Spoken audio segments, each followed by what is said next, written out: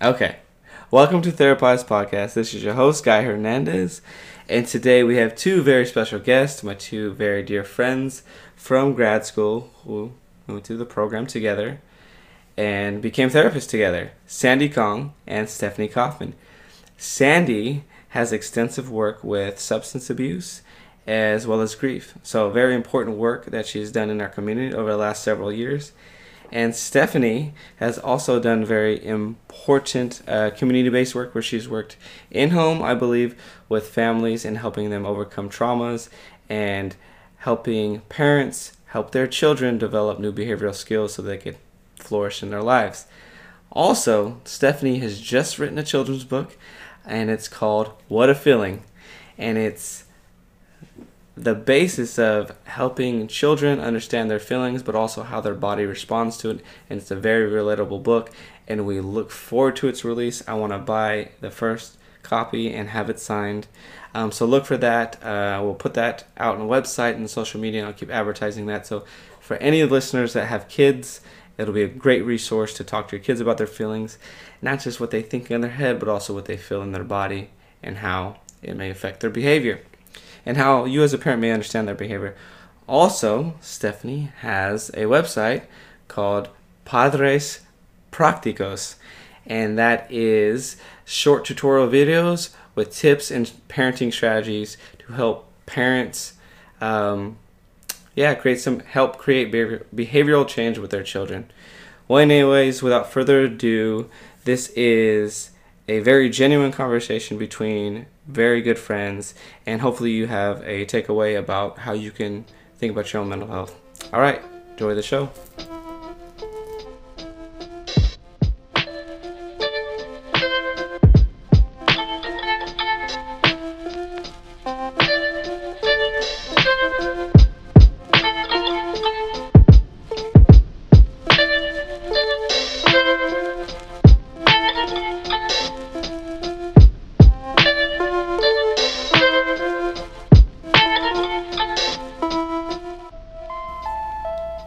It's on.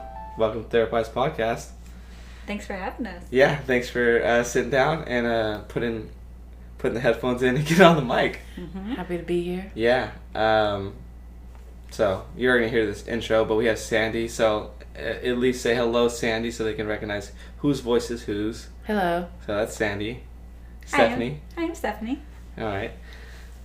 Okay. Well, I think something I've always been curious about as we've gotten older and further into our careers is the difference of our careers.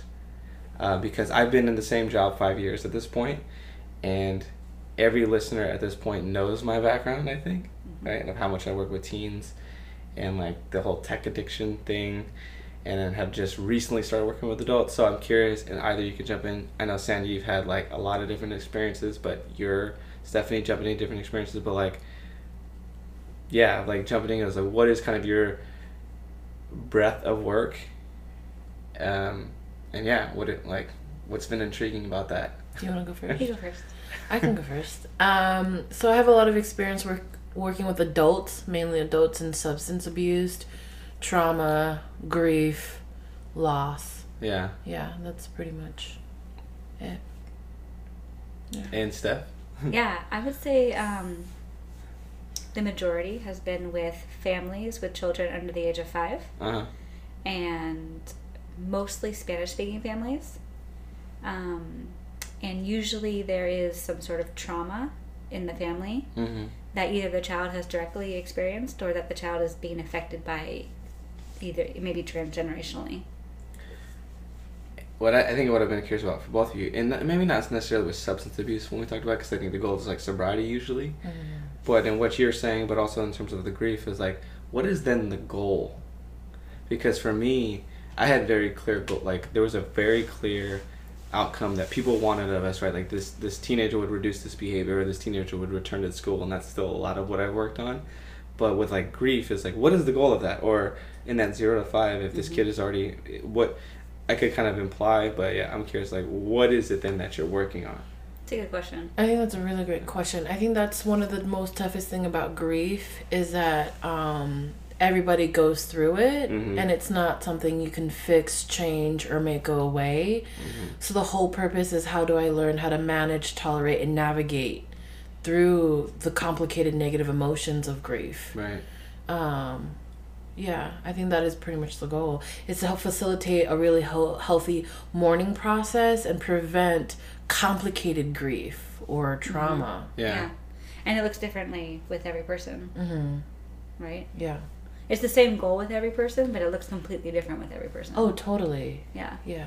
I would say for me, I would say the main goal is like, I want to say integration. Okay. What does that mean? I feel like it's integrating the experience that you went through and having it not disrupt your life in the current moment. So like, I look at it as like, you're able to understand what happened to you, reflect on what happened to you, have a solid narrative of what happened to you. Like, you understand the story. Mm-hmm. And you kind of like understand it and process it in a way where like you're able to live with that and not have it disrupt your life. And this is the work you're doing then with the parents and the kid. That's 5 and under. Yeah. Oh wow. Okay. Yeah. How? Okay. Yeah. So that's what I'm really curious about too, because I've always been like reliant on really process oriented work, mm-hmm. and like not as strong with younger kids, where maybe more play is involved or creative means to getting them to understand what's going on with them. Mm-hmm. So what does it look like between working with the parent and having them create that narrative and then that young child? Yeah. Interestingly enough, a lot of times there's like a really big discrepancy between what the kid knows and what the parents think the kid knows or are willing to tell the kid. Oh, okay. And so a lot of time there's a lot of gaps there where children are very quick to kind of fill in with their imaginations. And a lot of times those things that they fill in can even be even worse than the things that are the truth. Kids overhear things, kids perceive things, kids understand that there's something happening. Mm-hmm. Or even they even know exactly what it is that happened. But they learn really quickly that like they can't mention it or mommy or daddy will get upset. So there's like not an open dialogue. They're not able to ask questions. And so they might have a question of like, where did daddy go? Why did daddy all of a sudden just disappear? Like, why isn't daddy at the house anymore? And mommy will answer like, he's working. Yeah. He's working. But daddy's not working. Yeah. And they think that that's a good answer and that that'll be fine. And it's easier to say that than to tell the child that, for example, dad went to jail or, dad moved out or whatever the answer is. They think that they're protected. It comes from a good place, right? They're protecting the child from the truth. Mm-hmm. But then that actually does harm. It does harm. Mm-hmm. And then the narrative doesn't make sense because, okay, he's working, but then he's never coming, and then mommy's sad all of a sudden, and older sister is sad. The evidence doesn't align with the story. It doesn't align with the story. It's not integrated. That's parallel with grief, too, when I work with kids. It's like we really want to use concrete words like, daddy died. Yeah. He's dead. Mm-hmm. And really trying to explain instead of he passed away. Mm-hmm. Or he's sleeping. Does that mean, right? Yeah, what does that mean? Yeah. Or he's in heaven. And kids don't have concepts of heaven, or any, Yeah. It's true. That makes me think something in terms of like the difference in religion. But I'm also, and I want to come to that too, of like how you work with that. But I'm still curious too, then when you're talking about there's a disruption, what is the disruption? Or like, I'm sure there's varied ways that you've seen these disruptions. And then how did you go from disruption to no longer disrupted, right? How did you go from not integrated to integrated with these families? Because you did a long time, right? Yeah. So first off, a big part of it is just identifying what it is that the child's affected by. Because sometimes the kids aren't even super aware. Right. And then you have to notice what it is, either through play or through kind of thinking about the child's history, what they could have been exposed to. And then think, because how do you know that a child's being affected by something like this, right? How did they get referred? Right, yeah, what are they getting referred for? Yeah, so... Is it for just... Sorry, go ahead.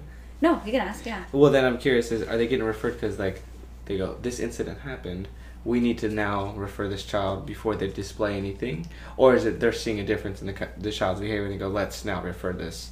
Definitely both. Okay. The lucky ones are the ones who get referred because we know what the incident was. Right, okay. But sometimes you just have a child who is acting out in school, unable to pay attention, or hitting other kids, they're aggressive. Right. Fighting with their sibling, but like in a way that's like really not normal. Mm-hmm. Just something that's, you know, a pediatrician, a preschool teacher, a parent. Yeah. It's like, I can't handle what's happening here. And then we want to come in and think about, like, what is the cause of that behavior? When did it start? Mm-hmm. Was it because of a moment of some transition or some sort of traumatic event?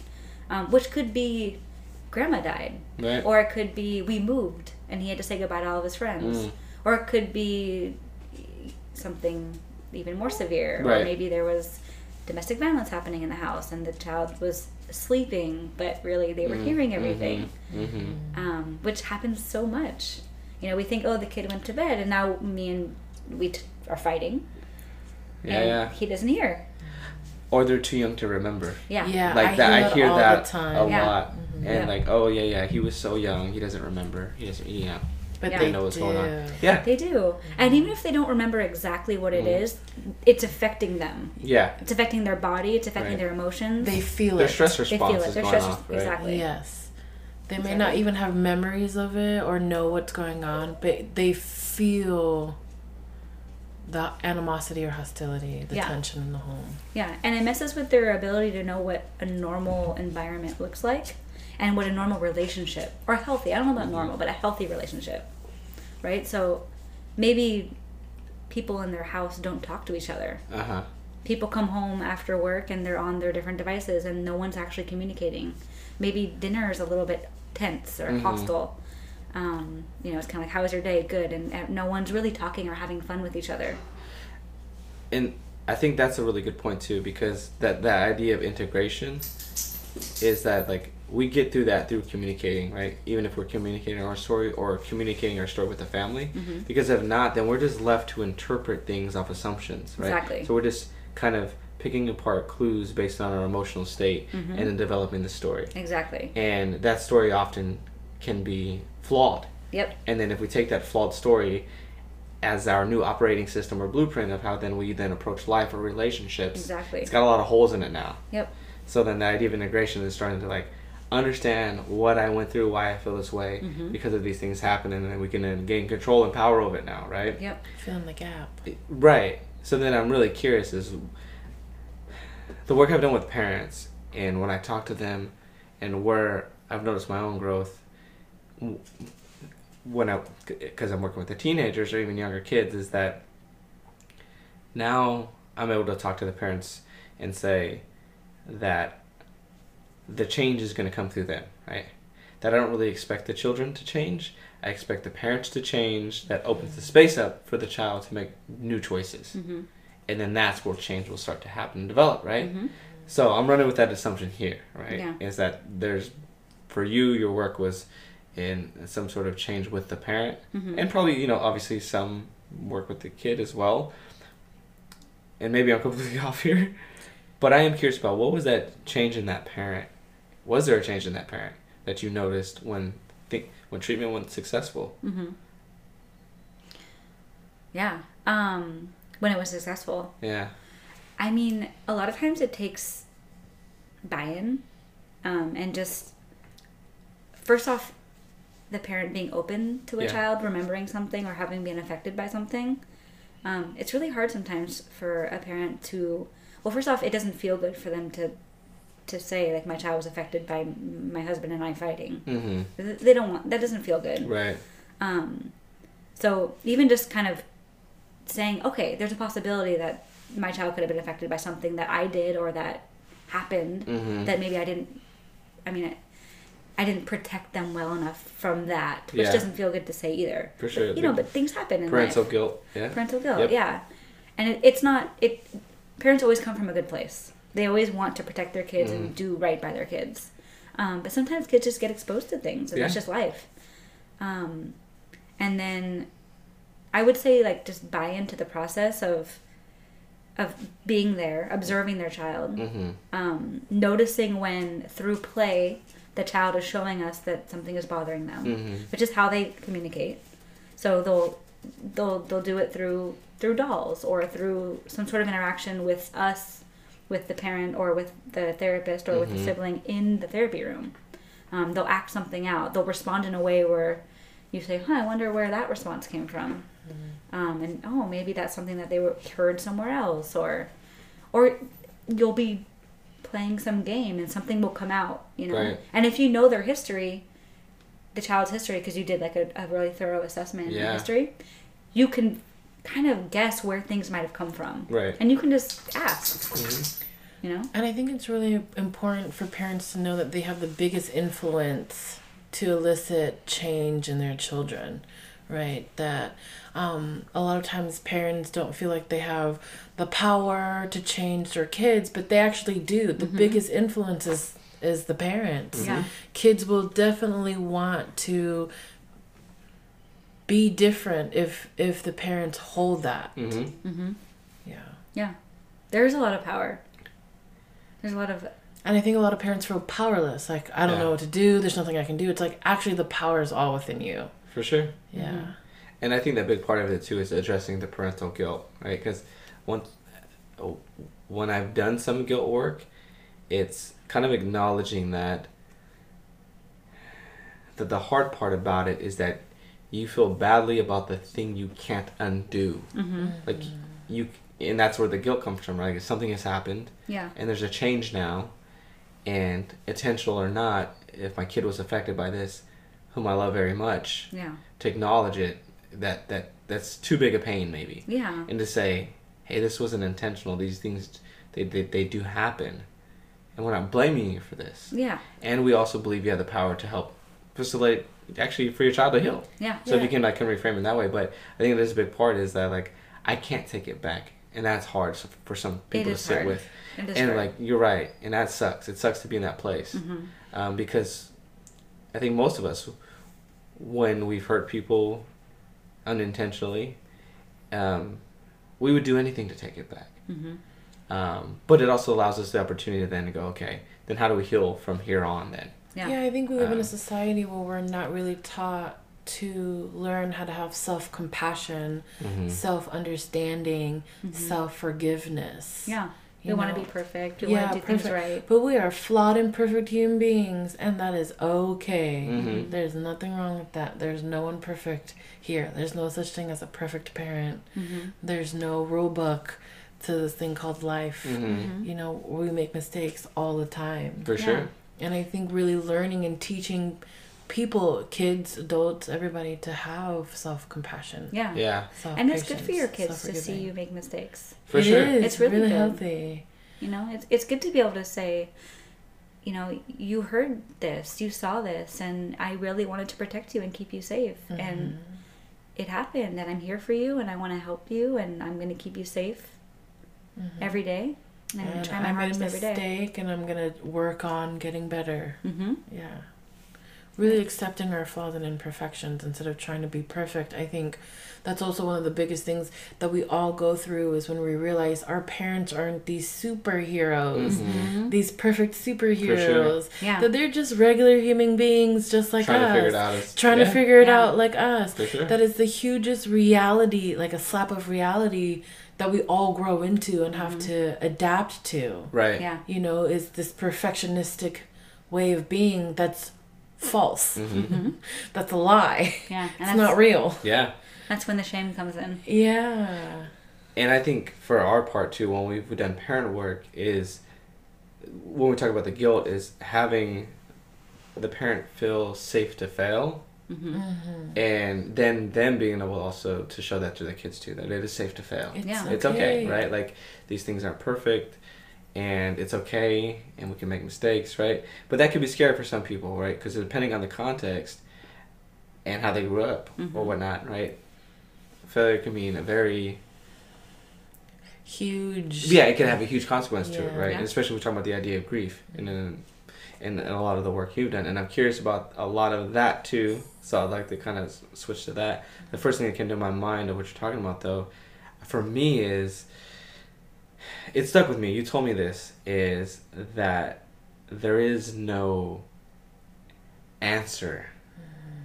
And for me as a therapist, I'm like, okay, that's kind of scary then. Kind of doing the work of like, and not that there's an answer not in grief work, but there's like maybe more sometimes concrete, from my perspective of work, concrete skills that we're working on, like increased structure in the home and stuff like that, right? Mm-hmm. That's not really, I mean, I don't see that helping with the grief necessarily, right? Of like, I don't know. Grief is something I haven't really worked with at all. Mm-hmm. I'm also curious too of like managing the different maybe religious beliefs that come in around it, mm-hmm. and how do you hold that?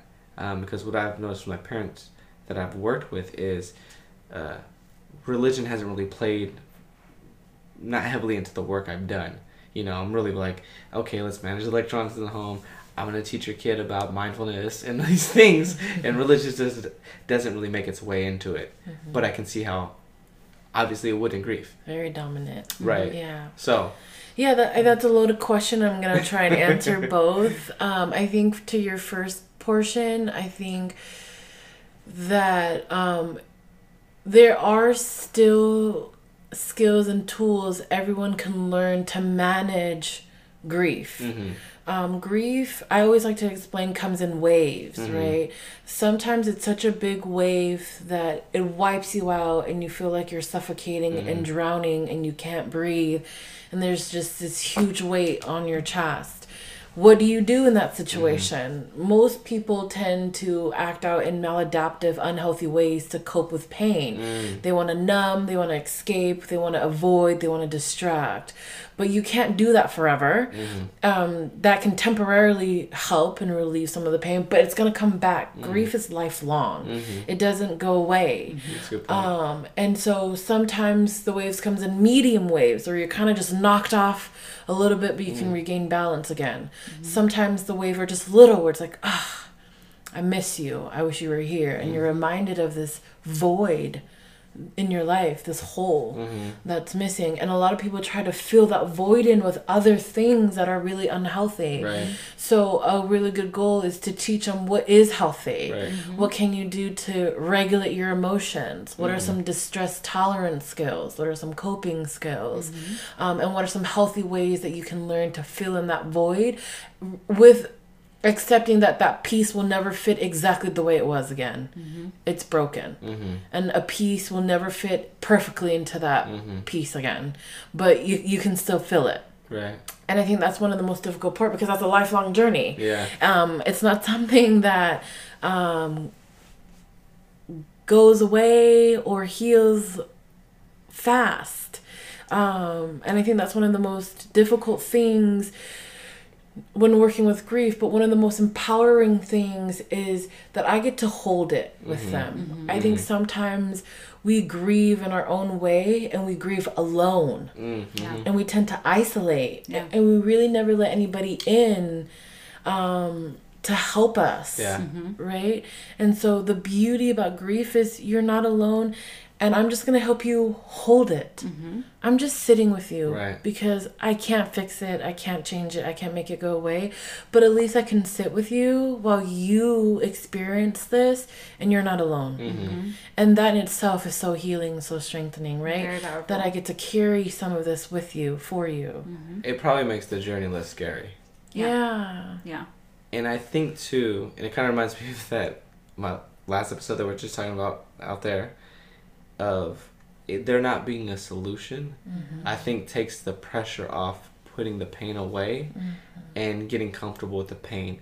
Because whether it be grief, depression, anxiety, whatever it is, I think now that you said that, kind of clicks in my mind of maybe what I would do, because I feel so like incompetent in that area, is the not trying to solve those things, right? Yeah. But that's what people struggle with. Can we sit with the discomfort? Can we sit with this? And can we reframe it too, right? And someone told me that like grief was the reminder of how hard we loved. Yeah. And that could be a beautiful thing, mm-hmm. right? And it's tough, right? You want to say these different things and not come off as dismissive of the pain. Mm-hmm. Right.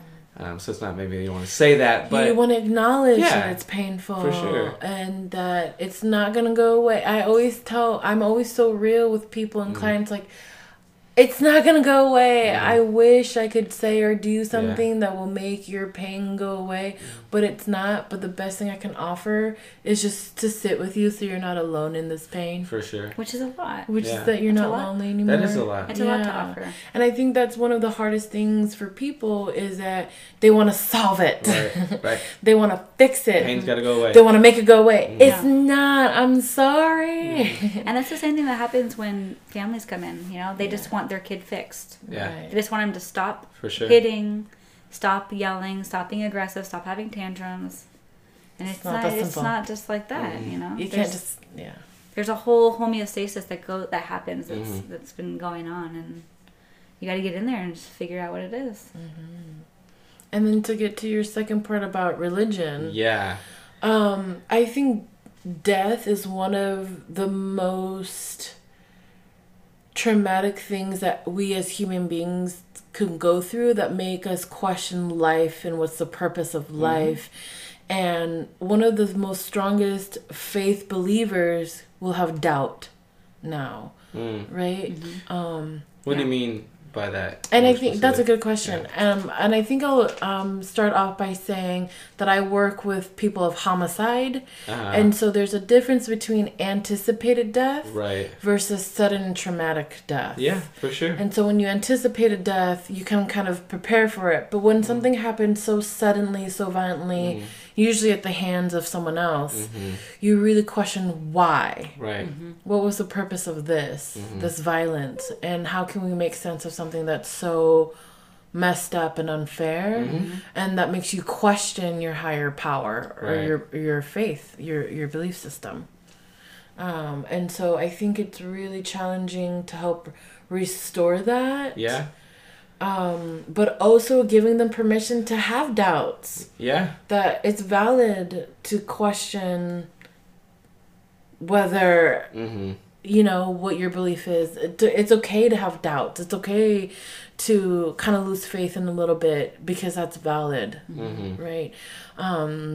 But I think also exploring if they do have a belief, what is it? How can it shape their way in making peace with what happened? Yeah. You know, making sense of it through that religion or spiritual belief. Yeah. Yeah. Does that? No, I mean, it seems like I think it's a much needed process. I think grief therapy is undervalued because I think it's kind of safe to say, or at least throw this assumption out there, that there's not really space to grieve in society, right? You kind of expected that. You get a couple days off for work, and then you get 3 bereavement days. You know, it's nothing. You go to a funeral, and then you're supposed to go back. Exactly. Yeah. And like you're saying, these things come in waves, and you don't know where the person's at in that, and people are holding it in because other people might have an uncomfortable response or don't know how to respond. Yeah.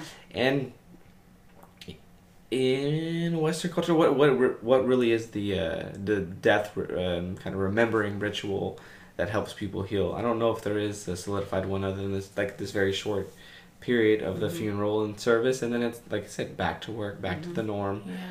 And that's a tough It is. Yeah. I feel thing to try to speed through. Yeah. You know? Yeah. So I think you giving them that realistic. space, like you're saying, you're holding it with them, but you're making it also less scary, and you're allowing them to be not okay. Yeah. Yeah. Because when they go to work, they got to put on the face. They have to be okay. Right? Or they have to pretend to be okay. Right. And then when they, go to pick up their kids, they have to pretend. Or whatever it is. And that's a tough place I can't even imagine. I can't even imagine what it's like doing the grief work as a therapist either, because it's something I haven't done, and I appreciate it. And I think it's like I said, I think it's an undervalued kind of service. I think it should be like pretty. I think it's like anyone should be going and getting it. And anyways. Yeah. Yeah. Yeah, I think one of the most powerful things just to let you guys know is that usually when a death happens, that trumps everything. Right. The conversations, your thought process, and you forget about who they were when they were alive. And I think one of the most therapeutic healing parts is rejoicing in the memories, right? And allowing yourself, because I think when grief happens, it's just all negative, that at least when you rejoice in the memories, there's both. Yeah. Something happy and sad. Right. It's a little bittersweet. At least, but you're not just sad anymore. You can still remember the happy times. Yeah. And those moments allow you to kind of hold and carry the sadness, you know, and to really commemorate on who they were and and your memories together. Yeah. It's good to ask about what they were like when they were. Yeah. I feel like a lot of times we focus on like what happened or how did they go or you know, and it's beautiful to see people light up, or he was the life of the party and he was it's like, there you go, now you're bringing him in the room with us, now we can feel his presence here, now you can still really carry him and hold him with you, because now you're really allowing yourself to hold him in your mind instead of his death, right, focusing on the negative part. It's true. Yeah. I like the idea that it's a lifelong thing too, because I think that I kind of maybe redundant on it already, but that it relieves the pressure of the solving of it, right? And like kind of normalizing that whatever you go through in regard, whether it's 1 year from the death, 2 years, 10 years, 15 years, that it's okay to feel it. It's always okay to feel it, and. Yes, the positive reframing of that is 15 years later, I still love you. And I still miss you. And I still cherish who you were and what you meant to me. Right.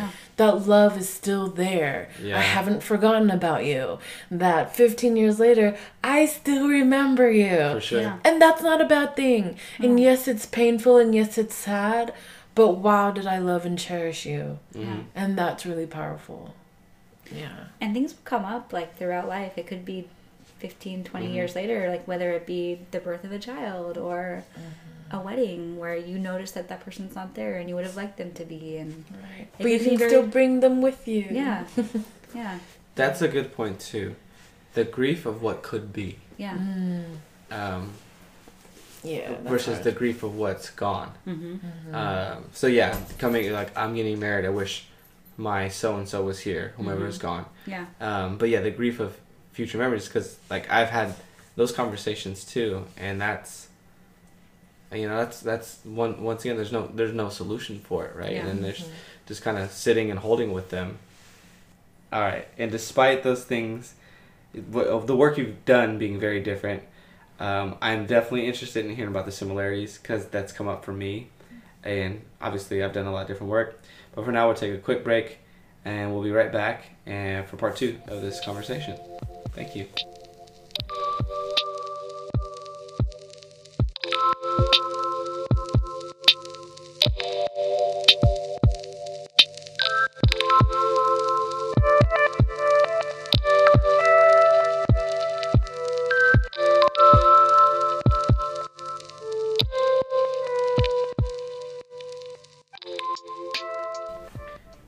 All right, welcome back. This is part 2, so we're going to talk about how, even though you guys do very much different work, and myself included, how it still connects, and what are some of the similarities. And during the break, we talked about judgment being one. So maybe that's a place we can start, because I know from my work, and maybe this will help facilitate your thoughts on your work. But from my work, it's trying to trying to help the parents not feel badly for things going badly. And for the kids, because my work has been through helping the parents support the kids. For the kids, is helping them not feel badly for feeling badly. And just like being able to be like, this is where you're at, and that's okay. You don't have to be where everyone expects you to be, or where these outside systems are pressuring you to be right now. or even yourself. Right. Internal pressure. I think sometimes we put the most pressure on ourselves to try to be somewhere we're not, instead of just being where we are. Yeah. And being okay with that, even though we're not okay. Yeah. Yeah. So maybe that's a place where we can start is, where have you both noticed judgment come up in your work, even though it's been very different, and how have you addressed it? Yeah. There's a lot of judgment that comes up with parenting. For sure. A lot of pressure, and a lot of it, sadly, is based on how well your kids perform or behave. And that is so much pressure to put on kids. For sure. So, I mean, a lot of it is really exploring where that's coming from. Where's the judgment coming from? Is it internal? Is it external? And how does it affect you? How does it affect your family? How does it affect your kids? And really starting with just noticing it. I would say, like, getting awareness around it. And once you're aware of it, you can decide what you want to do with it. But before you're aware of it, it's really hard to make any sorts of changes. Yeah, what do you think? Yeah, I think I'm just going to piggyback off you. I think I like how neutral you were in your answer of, like, let me just notice it and then decide what I want to do with it. And I think my first initial reaction is that judgment is a negative thing because it just puts so much unnecessary pressure on ourselves. And then for the kids, like you said, that's so unfair to put all this pressure on kids to be perfect when they're perfectly imperfect, and that's okay. And so but at the same time, I think your comment made me see that sometimes maybe judgment is important to hold us to a certain standard or moral or integrity or ethics, right? And that can be necessary. So I like the neutrality of your comment. And I think it's, how can we find the balance of both? How can we find the balance where we don't allow the judgments to pressure ourselves too much, but yet still we can operate in a genuine integrity, moral way? It can motivate. Yeah, it can motivate. But then also it can deteriorate. Yeah. Yeah. Exactly. And then I think in my line of work, there's judgment and grief, right? I think there's certain social expectation of what grief is supposed to look like. For sure. And how you're supposed to grieve, and then there's only a limited amount of time that you're allowed to grieve. Agreed. And that's not realistic. Right. Everyone grieves differently in their own way, and you're allowed to grieve in your own way. No one has the right to tell you how you should grieve, and no one has the right to tell you how long you should grieve for. Grief is lifelong. You will, as long as you love that person, you will always miss that person. Simple. Right. As that. And for someone to say just get over it is very insensitive. Yeah. You know. It's hard because if you're sad for too long, that's when people start to say, wow, it's been a year, you should really be, moving on by now. People can be really judgmental with grief. Or true. If you don't seem upset, you can hear someone say, I didn't see them crying at the funeral. Yeah, exactly. Yeah, there's just, on either side, there's so much judgment about how you should be responding when someone passes. It's hard. And Go ahead. And I think the similarity too with you, Steph, is that how does this impair their functioning? Yeah. And I think, again, it's about finding a healthy balance, that it's okay to give your time space to grieve, but then when is it too long where you start impairing your functioning and you're no longer living anymore? Right? And how can we restore that balance? Yeah. Definitely. What were you going to say? It relates to the grief, that when we get those judgments, like, oh, it's been that long, then it in turn almost has the person feeling badly for still feeling sadly or whatever it is. Like, oh, something must be wrong with me then. Yeah. So then that then leads to more depression. Yeah. Right? And more shame. like self-loathing and shame. Shame. And like, I'm not normal because I'm still not over this. Because there's these like social expectations about it, right? And exactly. Then with the parenting, where I've noticed this, and not that I've worked with the age of the kids, but just the idea of it. Something I started kind of noticing, because I worked in the homes all over, right, from in all these different cities. And then what I kind of noticed from different communities is going, you guys are all kind of succumbing. The parents were like succumbing to this pressure, the social pressure. Mm-hmm. And then I kind of started naming for them to say, if I went into every single house, I almost feel like every parent would say the same thing. And if they just knew each other, mm-hmm. the pressure would almost dissipate. Mm-hmm. If they knew that everyone was going through very similar experiences, even if not similar, just difficult to your parenting, because it's hard. Yeah. That you're not alone. But but there was this social pressure, and wherever it came from, it's almost like no one could actually grab at it. It was like it was just inherited in that community, and no one even liked it. No one even liked the expectations that were happening, that they were putting on their kids, right? We talk about the idea of performance, of the parents measuring their success as a parent based on their child's performance. Yeah. Versus how their child feels. Yeah. Right? And how that pressure gets put onto the kid isn't just that they need to perform, but also the kids can start to feel so much shame for having an emotional or behavioral reaction to something that they don't even understand. So, like, if a child is hitting, and they don't want to be hitting, it's something that something happens where they lose control, they get a lot of anger, and they don't really know how else to respond. And a lot of times it comes from being scared or overwhelmed or frustrated, and they then feel shame themselves for reacting that way, which is a normal feeling, which is normal. But sometimes rather than helping the child work out where it comes from, why are they doing it, what other options are there, what can you do besides hit, they just get you shouldn't be doing that, that's not okay, we don't hit in this family, go to your room. There's no process, there's no conversation, it's just shame. And I disappointed my parents again, I'm a failure, I'm bad. Which is super parallel to what the parents are feeling. Right. My child is messing up. I'm a bad parent. I'm bad. I can't do this. Yep. Right. And so everyone is feeling this parallel shame. Yep. Yeah. Which is so sad. I know, it is. Yeah. It's hard. It is hard. So then the bigger question is, then how are you guys helping the parents feel less judged then? Because maybe we're not directly asking them, but the reason we're there is for change, right? That's the only reason people seek therapy. Yeah. It's for some sort of change or difference in their life. So how do you help remove that judgment?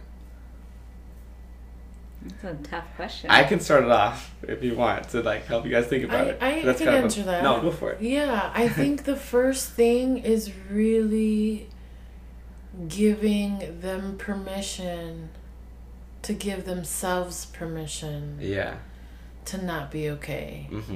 To realize they're flawed and imperfect human beings, and that's okay. That we aren't made to be perfect. That's not realistic. That's not something that's something we can aim for and strive to be, but it's never like a goal that we can actually obtain. Does that make sense? In the paradox kind of way. It's like you can try to be perfect and aim to be perfect, but then realize you're not, and that's okay. But I'm still gonna try to be, even though I never won't be. Which is kind of weird. Right? It's very contradicting. For sure.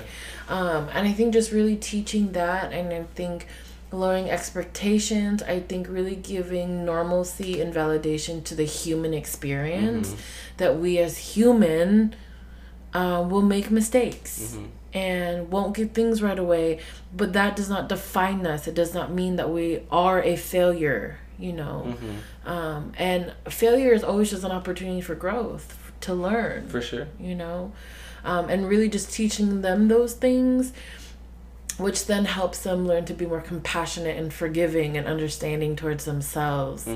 And helping them not feel alone in that. Again, I think sometimes our society specifically has isolated us within each other, and the society's created such a huge disconnection from one another, that we feel so alone and we feel so isolated. And to really just help them feel more connected with our flaws and imperfections. Yeah. My new mantra is flaunt your flaws. Mm-hmm. If you flaunt your flaws, you give other people permission to do the same. Yeah. And you hold it with confidence. Mm-hmm. You know, like... I think we walking around hiding our flaws and pretending we're all perfect. Right. Yeah, it's true. Yeah. Flaunt your flaws.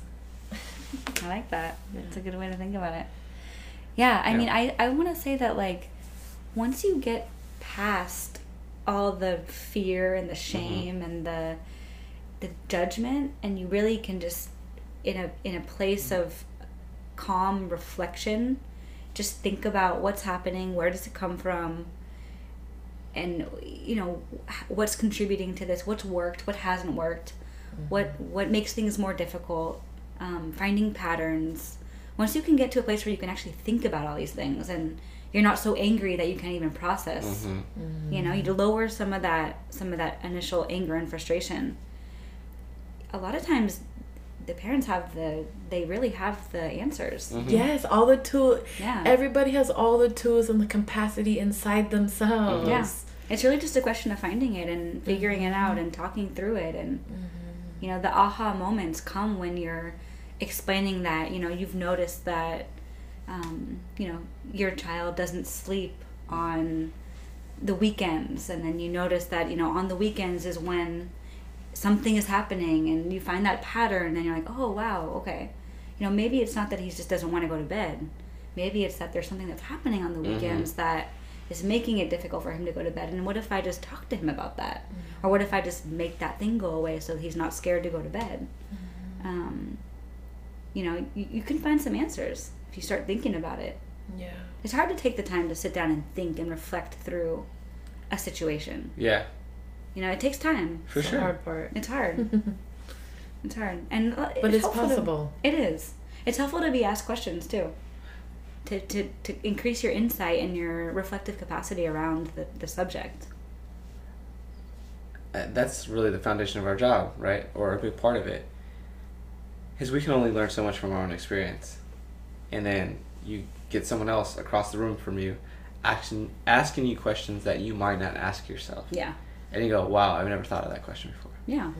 It broadens perspective, right? Yeah. In a past episode, I talked about the broader our perspective, right? Then the broader our set of solutions. And really that's what... Yeah.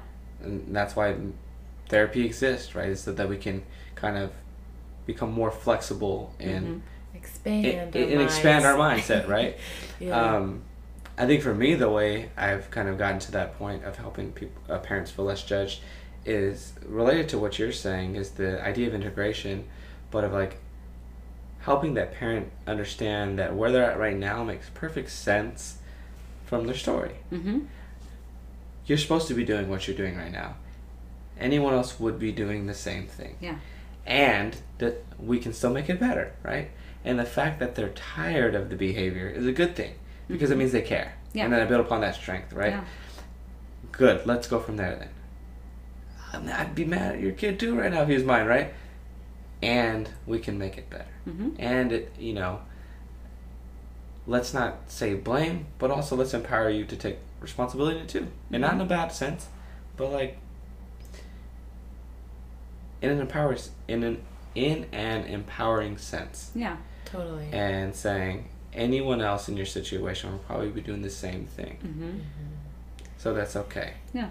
Yes. And I like what you said, Steph, about like notice patterns, what worked, what didn't work. Yeah. We have to figure out what you don't want before you can recognize what you do want. You have to figure out what doesn't work before you finally realize what does work. Yeah. And so the mistakes then aren't necessarily failures. They're all lessons of what didn't work. Yep. You tried them and you tried it. Maybe it didn't work. Yeah, like Thomas Edison, when he was asked, how did it feel to fail 1,000 times? He's like, I didn't fail 1,000 times. I learned 1,000 ways how not to make a light bulb. Yeah. Right? Yeah. Which is true. It's like the best positive reframe.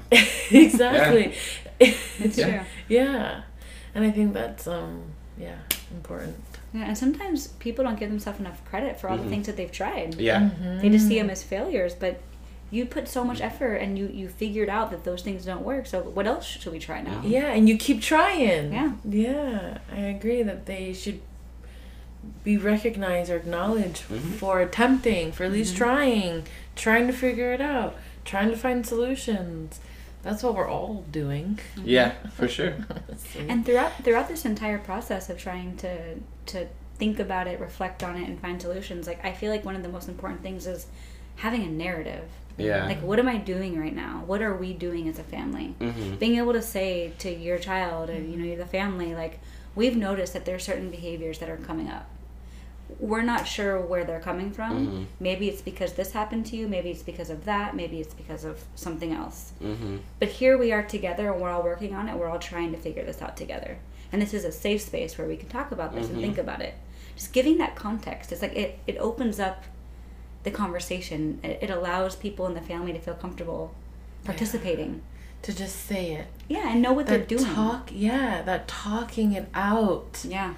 In itself can be healing. Yes. To acknowledge things and say things out loud. Giving permission. And giving yourself permission instead of keeping it inside. Yeah. Right? Well, because what happens there, right, is that everyone creates their own personal narrative and they react off that narrative. Exactly. And then that's where conflicts start to grow. Yep.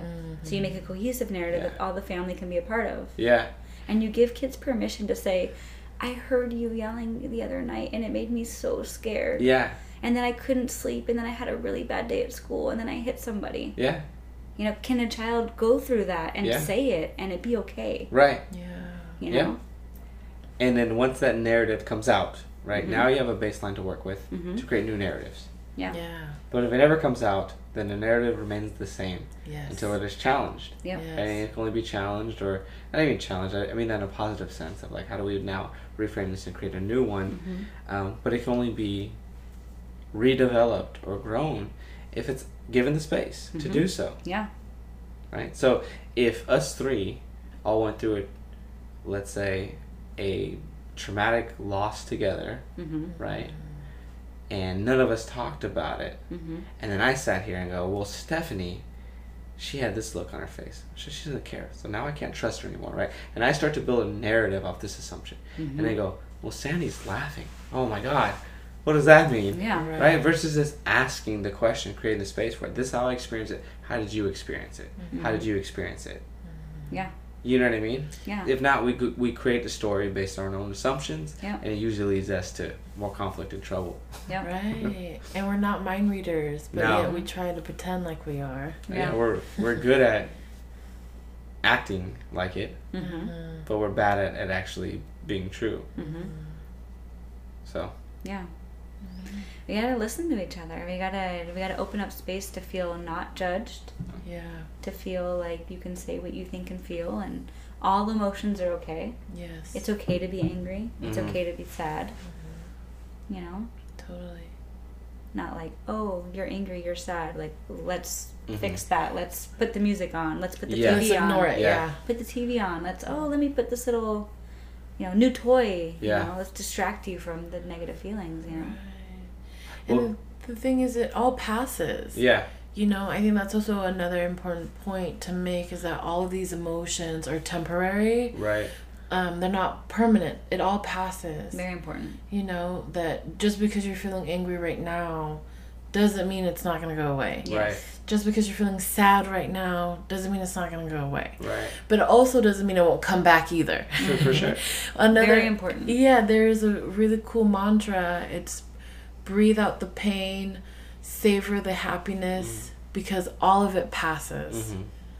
And I think that's so true. Yeah. Yeah, totally. Yeah. Something I've been saying lately in treatment related to that too is that the more you fear the feeling, the longer the feeling lasts. Yes. And the bigger then it grows. Yes. Right?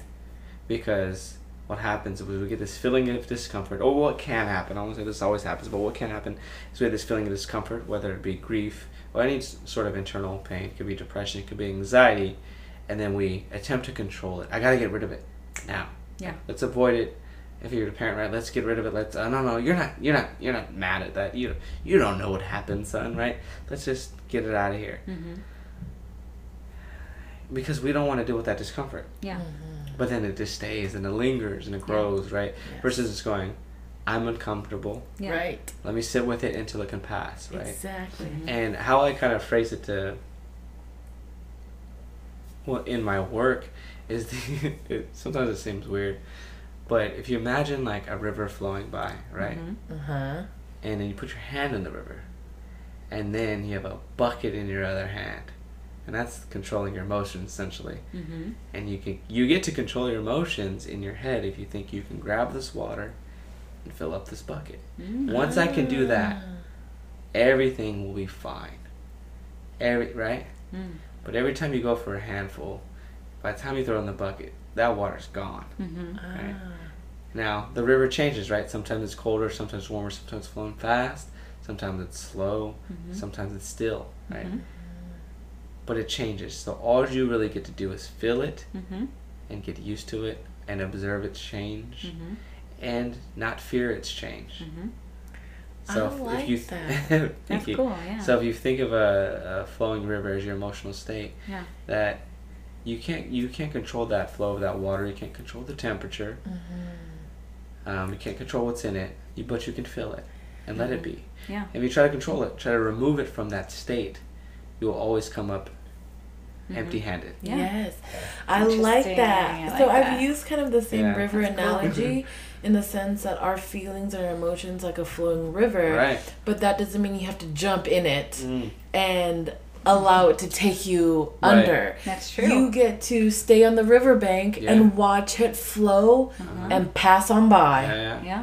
That's it. Yeah. You get to see the river come, Mm-hmm. you look at it, you acknowledge it, and then it keeps on going. Yeah. It moves. Maybe reflect a little bit while you're watching. Think about it a little bit. Where did it come from? Yeah. I like it. I like the river analogy. But also with Guy's analogy to kind of, utilize that. Let me feel, let it be Yeah. the changes in it, but let me not try to control it. Right. Because I think sometimes we allow our emotions to wipe us. Yeah. And we jump in the current with Yeah, it. they're so overwhelming. Yeah. But we don't have to. Well, your work with grief, right? Your work with helping these families overcome maybe a family trauma and some parental guilt, and then me even working with that kind of parental guilt or the kind of parental hopelessness or helplessness of like, I've never seen this behavior much, I don't know what to do, is they want a solution now. We talked about it earlier, right? Boom, let's fix it. Yeah. And I'm kind of always then reframing as there is no solution, right? It's about feeling it, managing it, being with it, being consistent, right? Allowing new behaviors to develop as the parent, as the adult, to provide a new space for the child to create new behaviors. If we're talking in terms of parent-child relationship, if you're the adult yourself, allowing you the space to be with the discomfort, to not need to solve it immediately. Yeah. Can you sit with the discomfort? I had a quote in a few episodes ago, and I say it at my job a lot, is that growth sacrifices comfortability and comfortability sacrifices growth. So I bring that to treatment a lot of reminding people, right? If you want to get past this, right, it's about being able to stick with that discomfort. Yeah. Yes. And then you grow and you grow and you grow and grow. Yeah. Yes. It's not about like, do this and your problems are gone. Right. No, problems don't go away. It's not that easy. Feelings don't go away. Yeah. They're gonna exist. Yeah. You just be with them. Yeah. And yeah. I like that. Yeah. And be kind to yourself in the process. Yeah. Be kind to yourself. Yeah. Exactly. Compassion for yourself. Exactly. And patient. And forgiving and understanding. Yeah. We're all trying our best. We Yeah. really are. At any given moment, everyone is trying their best. Yep. Sometimes it doesn't turn out like we want, Yeah. but we're trying our best. For sure. Yeah. Yeah. I agree. All right. This seems like a natural point. I I think so. Yeah. I'd like to end then with one takeaway, Okay. and I can start to model it. But my big takeaway then from this conversation is kind of what you just said, of be kind to yourself, but also allowing those other people that are different from you to have their journey as the way it is, even if it's different from yours. Yeah. Yes. So letting go of the expectations of hey, I grieve this way and it worked for me. I grieve this way and it worked for me. And this is what they need to do too, right? No, like, let go of that. Your journey is your journey. Theirs is theirs. Yep. Mm-hmm. Same with parenting, right? Your journey as a parent is yours. Let someone else's be theirs. Don't judge them for it. Try to be understanding and compassionate with yourself and with others. And then hopefully, this social pressure will dissipate a bit. So parents aren't like taking that pressure on and then putting it to their kids, and the cycle just keeps continuing. And we know where that kind of leads: increased depression, increased anxiety, so forth. So that's my big takeaway: be kind to yourself, be kind to others. Yeah, I just want to add to that. Yeah. Just that I want people to know that we are limited in the amount of compassion we can show others by the amount of compassion we have towards ourselves. Yeah. So if you want to be more compassionate towards others, you have to start being more compassionate towards yourself. Because the reason why it's so easy to judge others is because we're judging ourselves. Right. Yeah. Right. So yeah. Just want to put that. Yeah. Thank you for opening up this awesome conversation and for the really good questions. Yeah. Made me think a lot. I learned a lot. Yeah. Thank you. Yeah, I think my takeaway is that it's okay not to be okay. Right. And it's okay to be imperfect. It doesn't define who we are. It just makes us human. Yeah. And I think it's that simple. And I think that it's important to make mistakes so that we can learn and grow. And that discomfort is okay. For sure. Yeah. And thanks, Guy. Thanks for having us. Well, thank you. This was fun. Yeah, this was fun. Thank you so much for being on Therapy's podcast. It's fun to say that at the end. And I hope to talk to you soon on here. Oh, yeah. Goodbye. Right. Thank you. Bye. Talk to you next time.